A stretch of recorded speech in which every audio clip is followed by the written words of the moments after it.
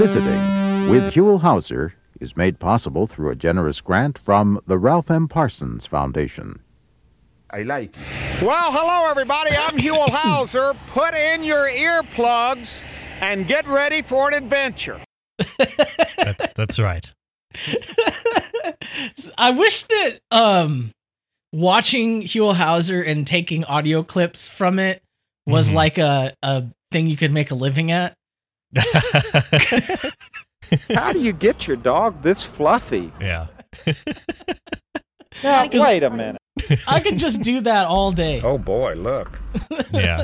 Who's in charge around here? We should probably Here we go. get into the show. There's something that I saw.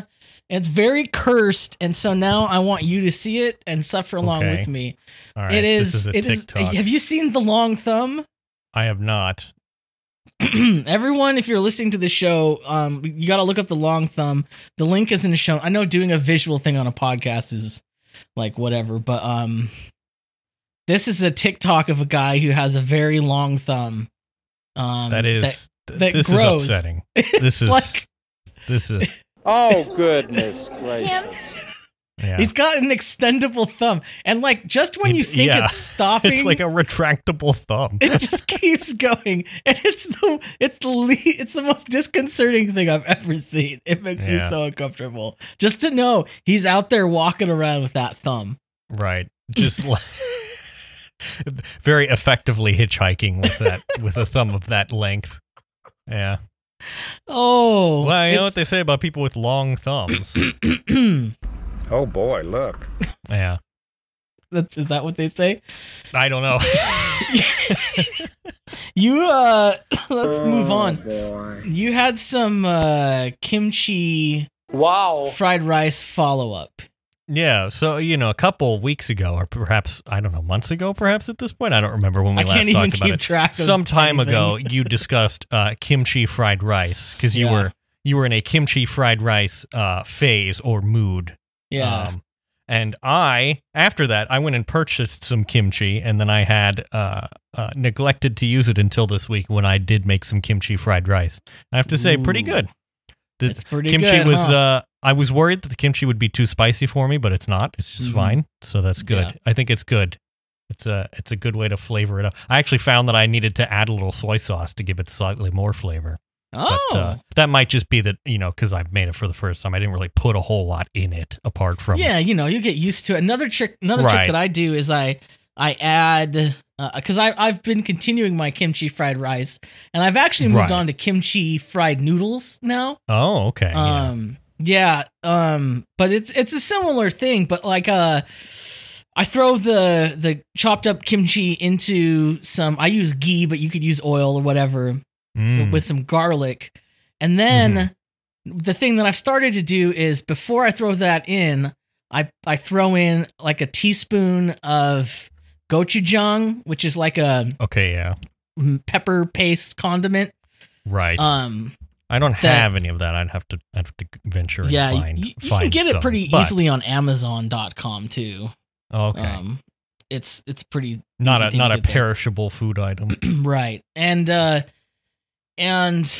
yeah, that like really boosts up the flavor, but it probably does boost up the heat, so you might want to be careful with that. But yeah, I don't know, man. Something about when you fry that kimchi, something beautiful happens. Now I'm hungry just thinking about it. It's pretty good, yeah. I've been this is like a real mixed bag at the top of the show here, but we also have something from the Department of Operational Excellence. We do. We're nothing if not ops, Right. Yeah. We're a big fan of OpEx and efficiency and that kind of thing. So yeah, it turns out a Nashville TV station learned that postal trucks sometimes travel across the country with no mail because apparently, in an effort to not pay overtime, they have mandated that trucks leave at particular times, regardless of load level, which means that literally we are just paying postal workers to drive empty trucks across the country. Excuse me? Rather than waiting, like, I don't know, a couple hours for them to become actually full and become useful. Because then we'd have to pay them a little bit more. Right, but this is an example of the sort of obsession with like cost reduction and how it ends up, causing worse problems, because like you may have reduced costs for labor, but like you've made everybody mad and you've wasted a ton of money and delayed a bunch of people's shipments and all that. So yeah, this is capitalism at its finest. Basically, we love it. Love to see it. Yeah. Speaking of things you don't love to see. Yeah, this was, I guess I don't know exactly how this came about, but it occurred to me to ask this question, which is, what is the worst Twitter account? Because there are a lot of very bad Twitter accounts, but I think, last week I was thinking about this. I think I have made a decision as to which is the worst. You've scientifically determined which is the worst. Right, and that is the account at the Tweet of God, which is a guy, literally a guy, a former writer for The Daily Show with Jon Stewart, who just tweets as if he was God, which is, frankly, a presumptuous and kind of nauseating idea for me to begin with. Yeah. But where it went really off the rails was at the beginning of this year in January, where the Tweet of God, the parodical God figure himself, endorsed Andrew Yang for the Democratic nomination for president. Which just sort of, I feel like that really just completely killed the whole sort of illusion that this account operates under. When it's tweeting at like conservatives that like, you're not listening to me or my words or whatever. It's like, no, you can't listen. You can't. You've ruined that now, and it's no longer funny or interesting. It's just sort of sad. So yeah. But in the process of researching this, I have learned that this guy who runs this account wrote a play called An Act of God based upon this Twitter account and a book that he wrote based on the Twitter account. And it starred Jim Parsons of Excuse me? That one TV show about nerds. Yeah, so this is just, I guess he secured the bag, so like respect for that, but like this is just galling and it makes me sick to my stomach a bit. So but I'm curious from you what you think. This is like the opinion. Most liberal account. It is extremely, yeah. Liberalism. Yeah. Ideology. Yeah. Mine is bad, is the worst account for a different reason. Okay, because see, there's a lot of different ways that you could sort of categorize what you mean by the worst account. Because this account gets you, because sometimes it's extremely good. Right. But then other times it's extremely most of the time. bad. Yeah. Yeah, probably most of the time. This is the account at Greenwald, Glenn Greenwald. Glenn Greenwald, yeah. He's been on one lately, like Capital on Capital One. Yes. Yeah. He's been doing some. There's been like a political. I've paid attention to it a vanishingly small amount, but something about some candidate somewhere who it was revealed to be some sort of blackmailer, like revenge porn fool that he is like kind of defending for no good reason. You don't need to do that. It's fine. You don't got to do that. But also he's literally does not have to happen. Like it does. Like you just don't have to. Nobody's here making you. But nothing is in the balances. Our buddy Glenn has been doing the contrarian thing for some time now. Yeah. So and it's just sort of contrarianism for the sake of contrarianism at this point, and it's very tedious. Which is very sad because he does a lot of really good work. Like. The Intercept is a very good resource. The work that he's done on Brazil, particularly, and on things like WikiLeaks and stuff like that, and government surveillance and things like, he's it's not like that's why it's so galling, because it's not like right. It's in there. Like he could be good.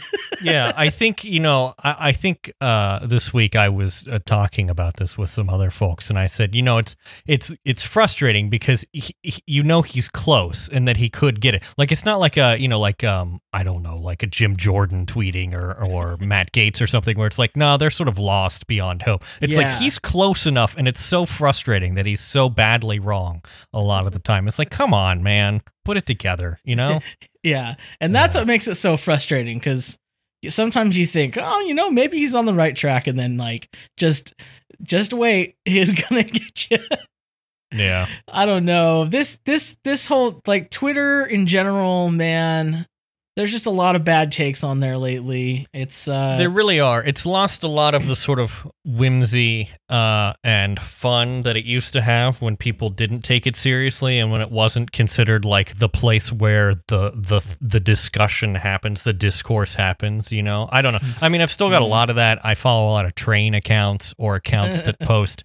There's an account that posts. Like made up Mac computers, like photoshopped Mac computers. So there's one, the Flower Power iMac. So they did one that's the Flower Power Mac, which is pretty good. But then they did a Quadra Pounder with cheese, which is a quarter pounder with a quadra in the middle of it, and that is bad and must be stopped. So yeah, there is stuff like that, but it's vanishingly rare, unfortunately. Basically, just follow Alice from Trash Future. Yeah, more or less. That's all you really. She did some actual. Did you see that her investigation, her shit posting, made it into actual news? Yes. Yeah, because she was looking up like police department challenge coins, and the Long Beach Police Department apparently has a challenge coin with the death's head skull on it, and that made it into the local news, as it probably should. But yes, good work. Listen, posting is actually work. That's all I have to say. This is journalism. Yeah, and that's what I think it makes it harder and harder to take journalists super seriously, because like, or at least news outlets, because someone on Twitter from England. Right. Found this before you did. Yeah. Oh, it's just, the thing is, Andrew, I think, I'm done with 2020. Yeah. We're just over halfway 2020, huh? 2020. This is the thing that's been driving me nuts lately, is people personifying a year. And it's like, it's been happening since 2016. Yeah. And every year since then is the worst year. Right. And it's just I'm sick of it. I'm sick of hearing it. It's tedious. Stop personifying the year. A video by you know of Limmy, yes, our lovely Scottish comedian Limmy. You've probably encountered Limmy on British television shows that you've watched, but he had a video where he said, if this year is the worst year of your life, don't worry. Next year will get better. If next year's worse, then congratulations. This year wasn't the worst year of your life. That's it. Thanks, Limmy. Simple as. Imagine that, but in a fantastic Glaswegian accent. 2020 is the worst year ever. Simple as. Yeah, exactly. The thing is, like, the problems that what's so galling about it is the problems that we're experiencing aren't novel, and they're not like a new thing. It's the culmination of systemic problems. So like when you talk about them as if it's like, yeah, they're not sort of arising spontaneously, It's not because, I guess the thing is the feeling of conspiracy that you have, like, wow, this year is turning out to, is like conspiring to be a very bad year. It's like, well, no, there are reasons all these things are connected, but it's not like because there was a timer on these things. Yeah. And the thing is that thinking that way gives you an out that maybe next year it will be different magically. It's this magical thinking stuff. January 1st, the slate is completely cleared. And we have a brand new opportunity. I can just reassure you that will absolutely not be the case. Yeah. So deal with it. Get used to it. I'm sorry to be a bummer, but stop personifying the year. This is not astrology. That's not how things work. Okay? Yeah. I'm done Right. with it.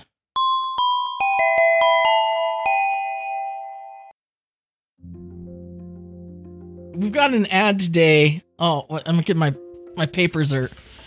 Oh yeah, you've got the read for this one. They just sent me the product, and Ooh, I've been reviewing it. I make air quotes when I say that. You're reviewing it. Yeah. You have a sample. So far, I've built a house, A square house. a square house. Yes. Now, have you built a tower? No, they haven't sent me enough to build what I would consider to be a tower. Well, that's on them. It's merely just a very tall house. But yes, please. Today's what are we talking show about? is sponsored by the Lincoln Log Project. Now, Yes. what this is just Lincoln Logs. Right, we don't want you to get confused with the similarly named Lincoln Project. That's a different, worse thing, and Yeah, we won't be that- discussing it. We don't talk about them. My solemn promise to you is that we will never discuss the Lincoln Project on this podcast. Guaranteed. Now, but the Lincoln Log Project is just a delightful children's toy. Yeah. That's Very simple. basically notched pieces of wood, notched dowels. Yeah, it's just some sticks that someone took a router to, basically, if that. Yeah. You can build the following things. You can build houses. Yeah. You can build fences. Mm-hmm. You can build other houses. Yes. Now- anything approximately square shaped that can be made by interlocking little miniature logs, you can build. They have written on here on the ad a recommendation. Now, this is something that I used to do that a lot of people don't understand that you can do, but you can. Sort of a Lincoln log hack, as it were. Yes, you can lay the Lincoln logs not the same way side to side. You can like overlap them, and it creates a spiral effect. Oh, interesting. Yeah. So try that. Give that a go. Shot. Yeah. Yeah, that's what they. Rather than making little sort of model miniature dwellings or things like that, you can in fact make some abstract art. So it's a perfect toy for postmodern America. Yeah, Lincoln Log projects. Get them at the wherever Lincoln Logs are Toys sold. R Us, is that still open? Is that? Who knows? Yeah, probably. I don't know. Amazon, I guess, if you have to. Oh, these ads just get better and better. Yeah. So I did not watch the RNC, and if Me you did, either. I simply have to ask, what is the matter with you? Why did you do that to yourself? But I did notice that everyone had the exact same joke from the RNC revolving around the presence of Nick Sandman, who is the Covington Catholic teen, the teen who was had that big smirk on his face confronting the American Indian protesters that got him in hot water, but then also wild acclaim from the right wing. He spoke at the RNC because, why wouldn't you have terrible people speak at the RNC? Yeah. But everyone independently observed that his last name being Sandman and that he had to go on stage meant that you could make a joke about the Metallica song Enter Sandman, and this is very funny. That's it. That's the sound of me not laughing. That's it. That's the tweet. Why are you the way that you are? Yeah. Honestly, every time I try to do something fun. Oh boy. Yeah. Anyway, knock it off. That's all I have to say. Just do a search before you make a joke, before you fire it off. Yeah. Just see if it's been done before.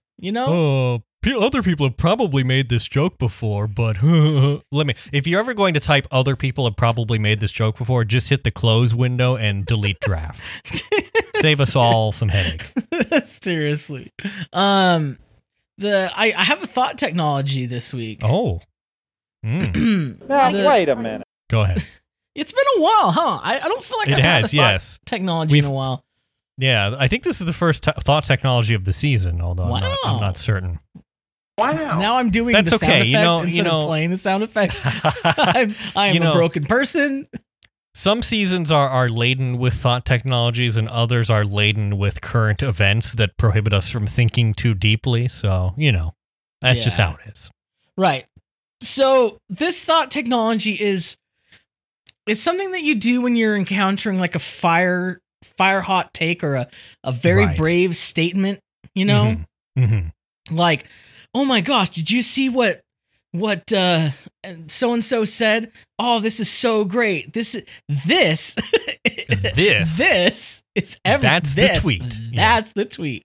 Yeah. Every time you see something like that, that's like you want to say yas to, the thing that you should do is say, okay, but what have they done? Because people in this climate, in this environment that we're in now, get an insane amount of credit and clout for saying the right thing at the right time. Yeah. Regardless of whether they have actually done anything related to that, have done anything to provide any evidence that they actually live according to the thing that they said.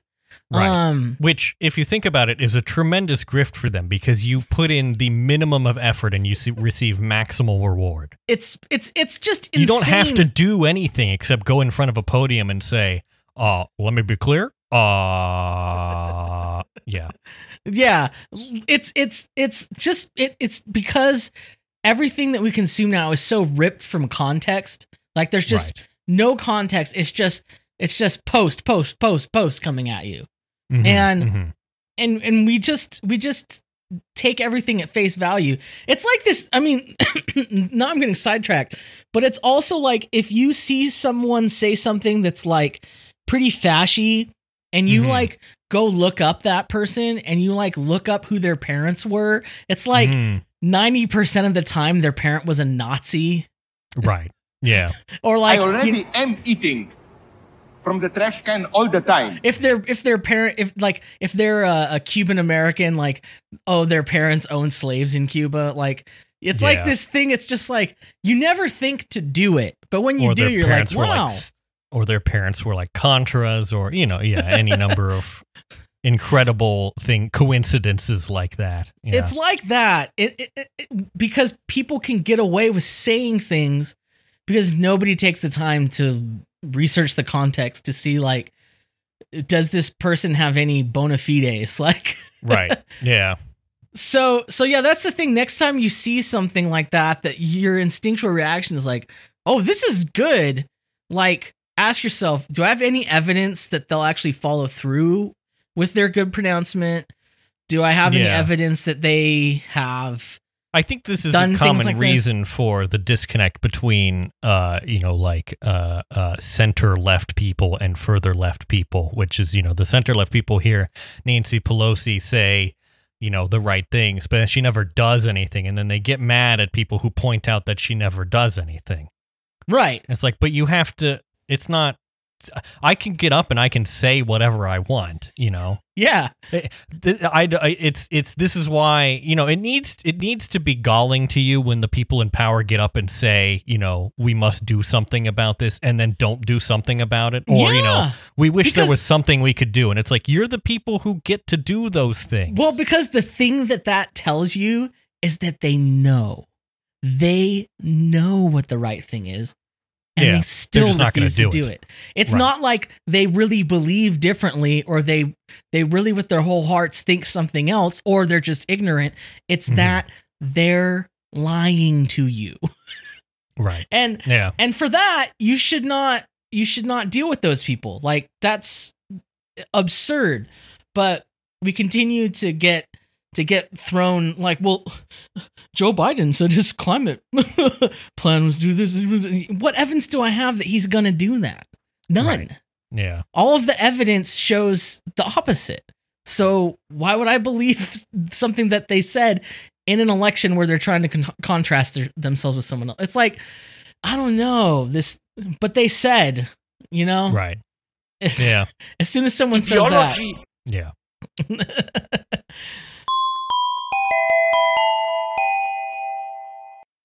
Speaking of idiotology. Very good. I like it. We got him. You familiar with Ben Smith? Oh, Benjamin Smitherson. Yes, Benjamin Smitherson. He used to be the editor-in-chief, or as we like to say, EIC, of BuzzFeed News. Yeah. And then the New York Times hired him as a columnist to do media column stuff. It's sort of like, here's the thing. The The New York Times has not had like an ombudsperson for a while. Instead, they just have a sort of media columnist who kind of is meant to keep things account, but doesn't really do that, of course. That has no real cachet. Right. So this is from a few months ago, but he wrote an article about, it is entitled, How a New Breed of Union Activists is Changing the Rules and Newsrooms. And it's about, the trend of unionization in news media. Mm-hmm. And it's basically clear that Ben doesn't get it, of course. And of course, the reason that he doesn't get it is because he was in management at BuzzFeed News, and so he was, he has opposite boss to mind. the union, right? Yeah, he was, counter to the union as the position that he had. So last year, when I was editor-in-chief of BuzzFeed News and on the management side of an organizing drive, I doubted that the guild would be able to help its members make real gains at places where profits are scarce, which is cool. Then he says, disclosure, I agreed with the Times when I was hired that I wouldn't cover BuzzFeed extensively in this column beyond leaning what I learned in my time there because I retained stock options in the company, which could bring me into conflict with the Times ethics standards, which is cool. Anyway, this is just an article about how sort of ridiculous that article was, and it is entitled Give Me Ben Smith's Job, so that they can have someone who actually knows what they're talking about writing about labor issues, and I agree. I don't know. This is the problem is probably one of the reasons why we don't have better labor movements in this country is because we just don't really have any reporters who know how to report on it. Voices, yeah. And going from that perspective. So when they do get reported on, it's usually, from the perspective of management or whatever. Like you saw this, for example, this week, the NBA, the workers decided not to play some games after the shooting in Kenosha. And that is, when you are a worker and you refuse to do your job, that is called striking. That is called doing a strike. But it was described in a lot of outlets as the teams boycotting the game. And I don't you have to boycott like a boycott is something you do to like a company or a country. And a boycott is saying I refuse to engage in commercial activity with you. Yeah, it's like I'm not going to purchase goods from you anymore. Yeah. So when you withdraw your labor, that's not boycotting. But of course, it's just that we don't have the like collective consciousness to think of it in anything other than like consumerist terms. Yeah, and it's so not like the only word we have for like, not doing something is boycotting. It's not like the bosses were like, whatever you do when you write this article, don't call it a strike. It's that they're so far removed from the idea of labor, right, it's rights, just not even in striking. their head that to call it a strike. It's because just that they to them, to what's boycott. what's way more like top of mind is like the dumb boycotts that they do because of some sort of identity politics thing that a juice company takes. It's boycotting Nike or Keurig. Yeah, that's like, way. Well, any sort of coordinated social action must be a boycott. It's like, no, that's not. just like any incident is a gate. Right. Yeah. Exactly. Like the Watergate gate. Oh boy. Yeah. So it is interesting, and I think that is why it's so important for news organizations to unionize, right?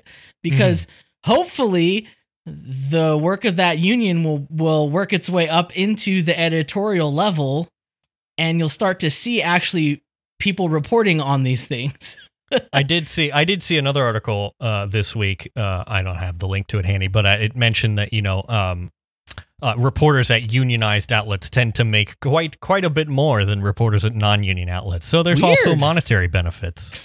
Yeah. Yeah, you guys should do that. Kind of a no-brainer in my mind, but speaking of unions, the garbage workers in New Orleans, Nolans, as they call it, Nolans, New Orleans. Yeah. New Orleans, right? The way down there in Louisiana. On May 5th, all of the what they're called hoppers. So these are all the people that ride on the garbage trucks and pick up the garbage cans and toss them into the trucks. Yeah, the ones who actually have to do the quite literally dirty work. Right. They walked off the job. They basically they formed a union and they walked off the job to strike because they were receiving no support.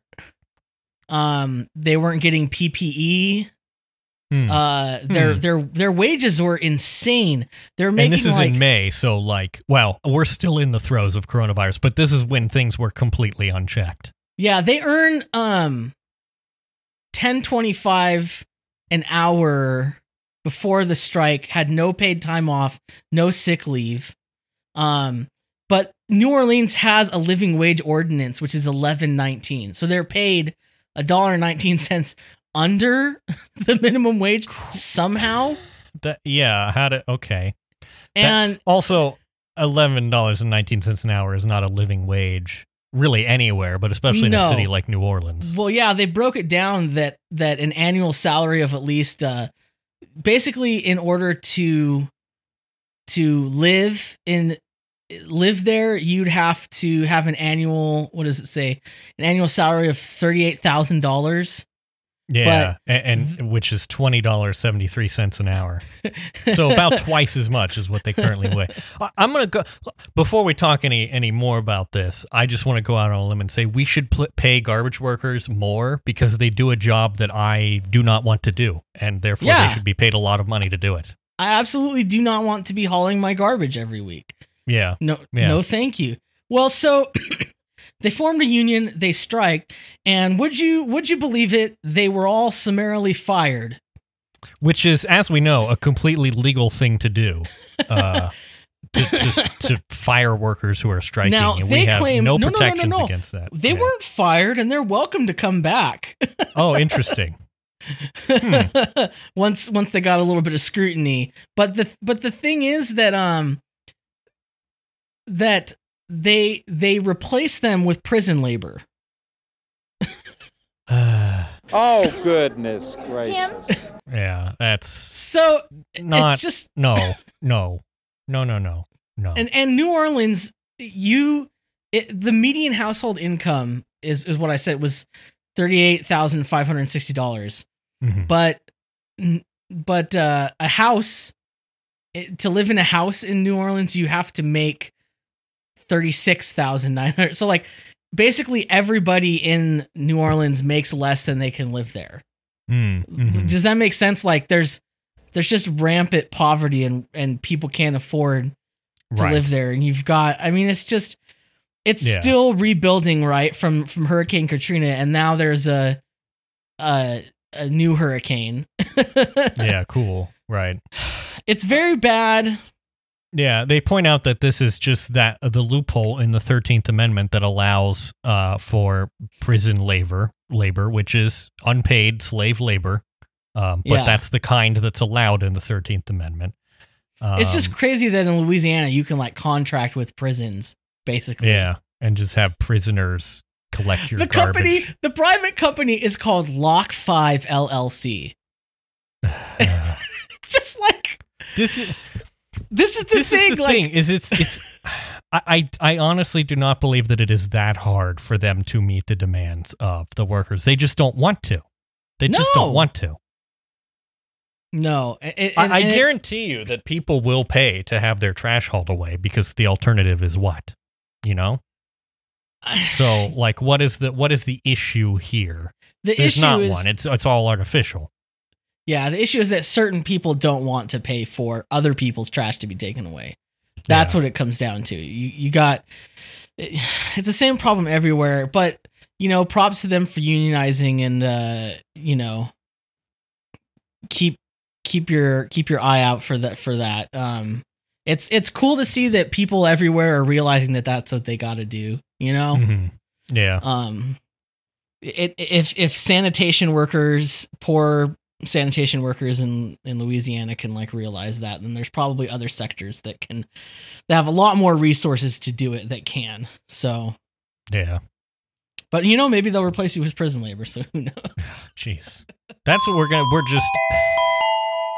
we're gonna put everyone in prison, and then we'll have a huge labor pool that we can use for free. There's just been a lot of argument lately about like, is this fascism? Is it not fascism? And it's like, after reading these stories and the things that we've talked about today, it's like, I'm not sure it's how pretty close. It's it's like it's like 80% of the way there, at least, I would say. It's a lot of distinctions without a difference. You know what I mean? Like, right? Yeah. In effect, what we're experiencing is fashion, and this is it's like if I buy some like store brand facial tissues and you say, well, those technically aren't Kleenex, and it's like, but they do the same work. They're Kleenex. I mean, they're basically the exact same thing. Yeah. It's this is the thing. I didn't put it in the show notes because I was like, I don't know what to say about it, but I guess it's so related that I'll drop it in here. And it's an idea. We're doing it live, folks. We're doing it live. Yeah. This week I've just been thinking about, like, because I've seen all these arguments on the left about whether the Republicans or whether Trumpism is fascism, and there's a lot of arguments that it's not.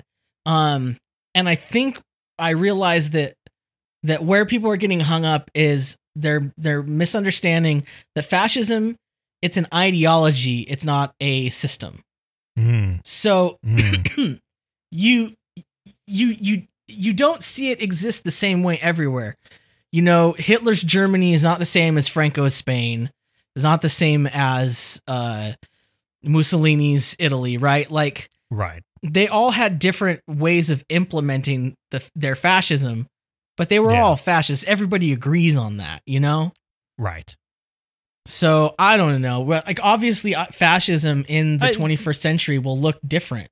Yeah, if it looks like a duck and it quacks like a duck, it's probably close enough to a duck that you can just call it a duck, So, but I don't know. I don't know what people expect to see that would legitimize it. I don't know if they want Trump to come out in like an army uniform with epaulets or something. I think the thing that they're also confusing is that fascism just doesn't appear fully formed out of nowhere. Yeah, this is the thing. Is people think that it just sort of plopped into existence because we aren't really taught the history of that very well. It's just sort of, one day, the Nazis took over Germany and that was that. But of course, it wasn't, that simple. It was a process, the process by which norms degrade and order diminishes and violence increases, and then ideologues take advantage of that to gain power for themselves. Once you start to actually learn about it, you start to get very worried. Because of what you see around you. You and me both recently have read about the rise of fascism and how it happened in historical context, and it's like, after reading that, I didn't look at our world and go, "Oh, okay, no worries." Like, yeah, I've been rewatching a video series from the 90s called "The Death of Yugoslavia" that is about the Yugoslav wars and sort of how those all happened. And there are some frightening parallels there. And certainly our country could very easily be prone to balkanization. We have a lot of disparate groups all over the place, so. Especially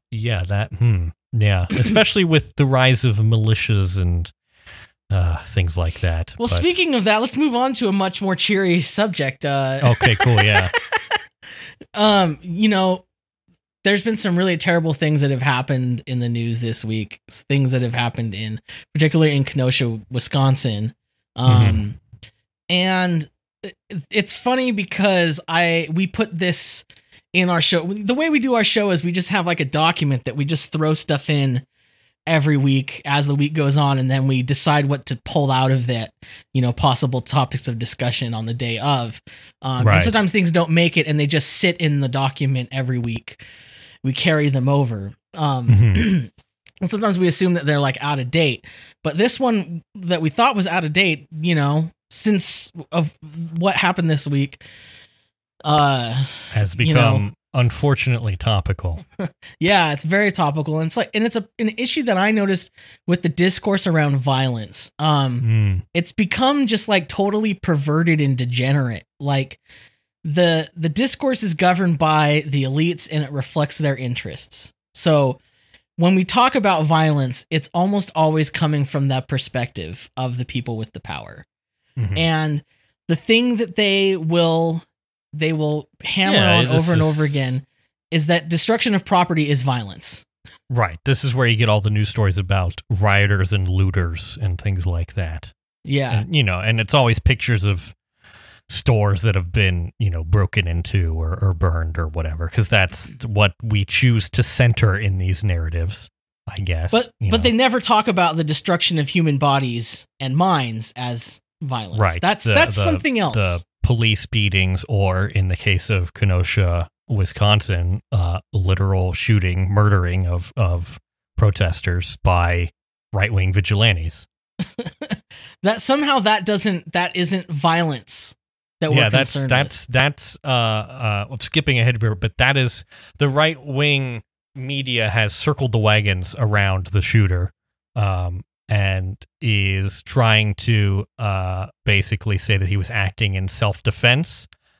They shared a photo that was taken during the shooting where one of the victims is trying to whack the guy on the head with a skateboard, and they said, well, see here, someone's doing violence to him. He's just trying to do self-defense. But of course, they don't really tell you the timeline of that photo, which is it was after he had shot someone else, and the victim is trying to prevent him from shooting more people.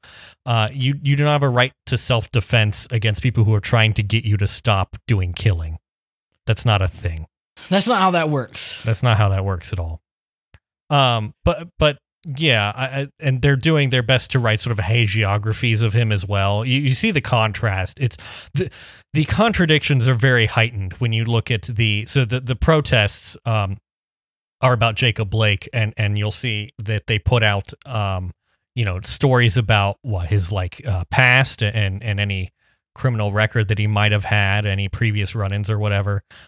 Meanwhile, for this shooter who killed 2 people and injured another, they talk about how actually he was a good little boy, and he volunteered for this or that or whatever, and he's just a regular Boy Scout.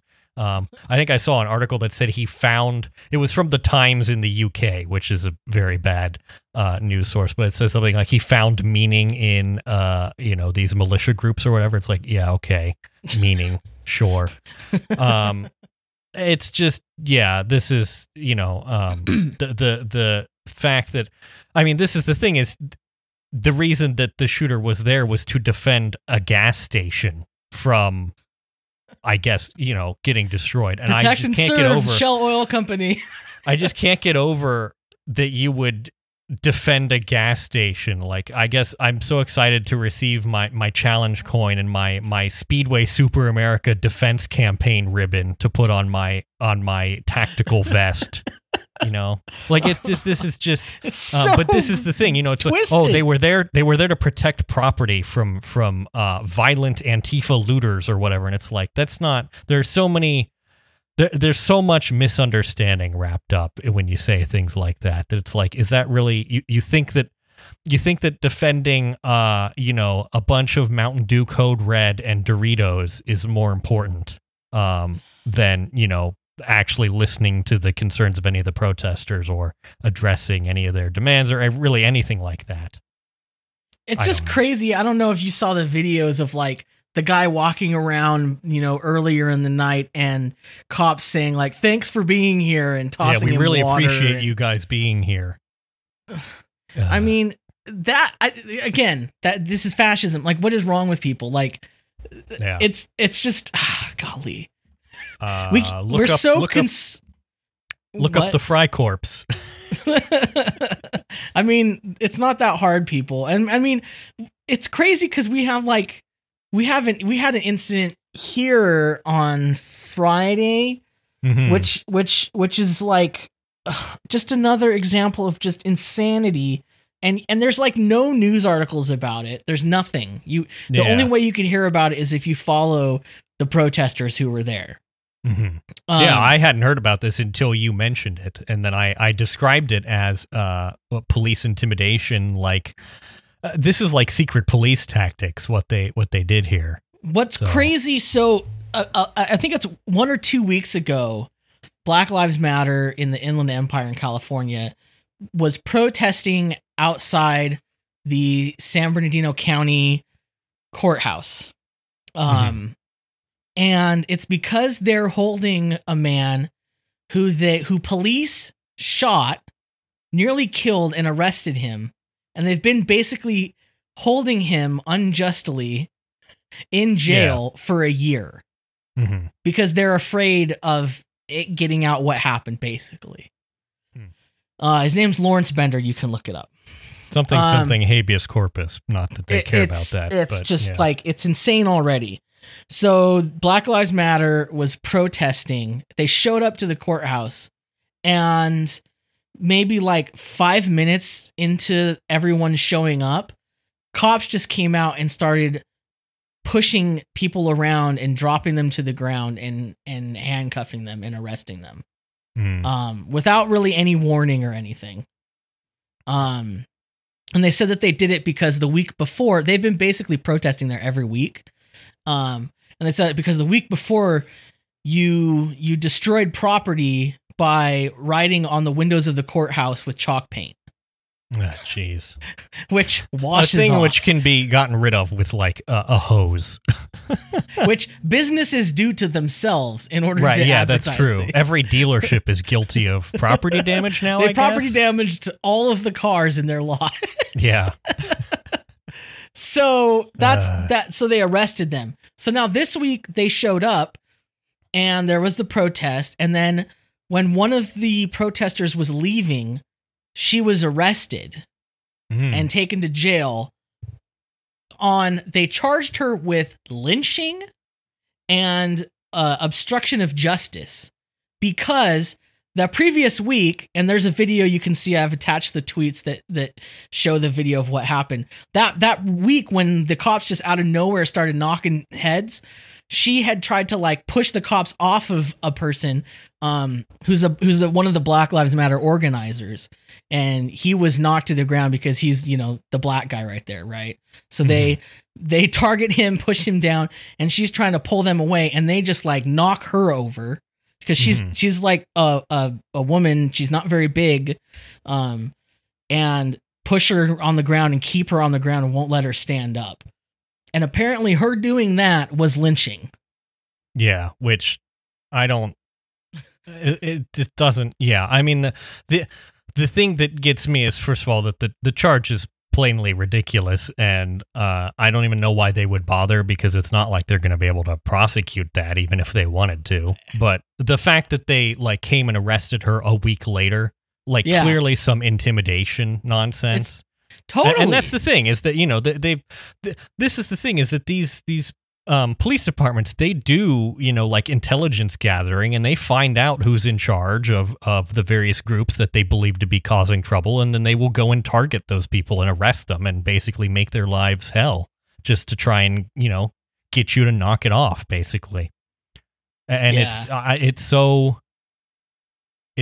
frustrating. I don't know. I don't have words to describe how just completely and utterly BS the world that we're in right now is. That, you know, just so much that is so plainly ridiculous and false, and they keep repeating it, thinking that, I don't know, somehow it's I don't know. I mean, this is like between this charge of lynching, which is obviously ridiculous, and then the, you know, any of the things that were said about the shooter in Kenosha, Wisconsin, about how he was doing self-defense or whatever, like also obviously ridiculous. And it's just, I'm very sick and tired of it. And I don't know what to do about it necessarily, you know, like writ large, but yeah, I mean, you can do something here, which is, they set the bail at a obviously punitive and ridiculous amount. Of $100,000. Cash bail is nonsense anyway, but this is particularly nonsense. But there is a link in the show notes for a fundraiser to raise bail money for that, to get them out of prison. Yeah. For these bullshit charges. Who has a preschool aged kid. Yeah. Who needs to be taken care of. So it's it's funny that they targeted this person who's vulnerable, and not any other number of people who were there as well. You know, like... But listen, Aaron, it's not fascism, okay? I have no idea what I'm doing. I I was not prepared for this. I'm trying and I'm learning. Thank you for your patience. There's so many mistakes I have already made, but I'm working to be better day by day. And I think I'm gonna make it, but for now I'll say I have no idea what I'm doing. I have no idea what I'm doing.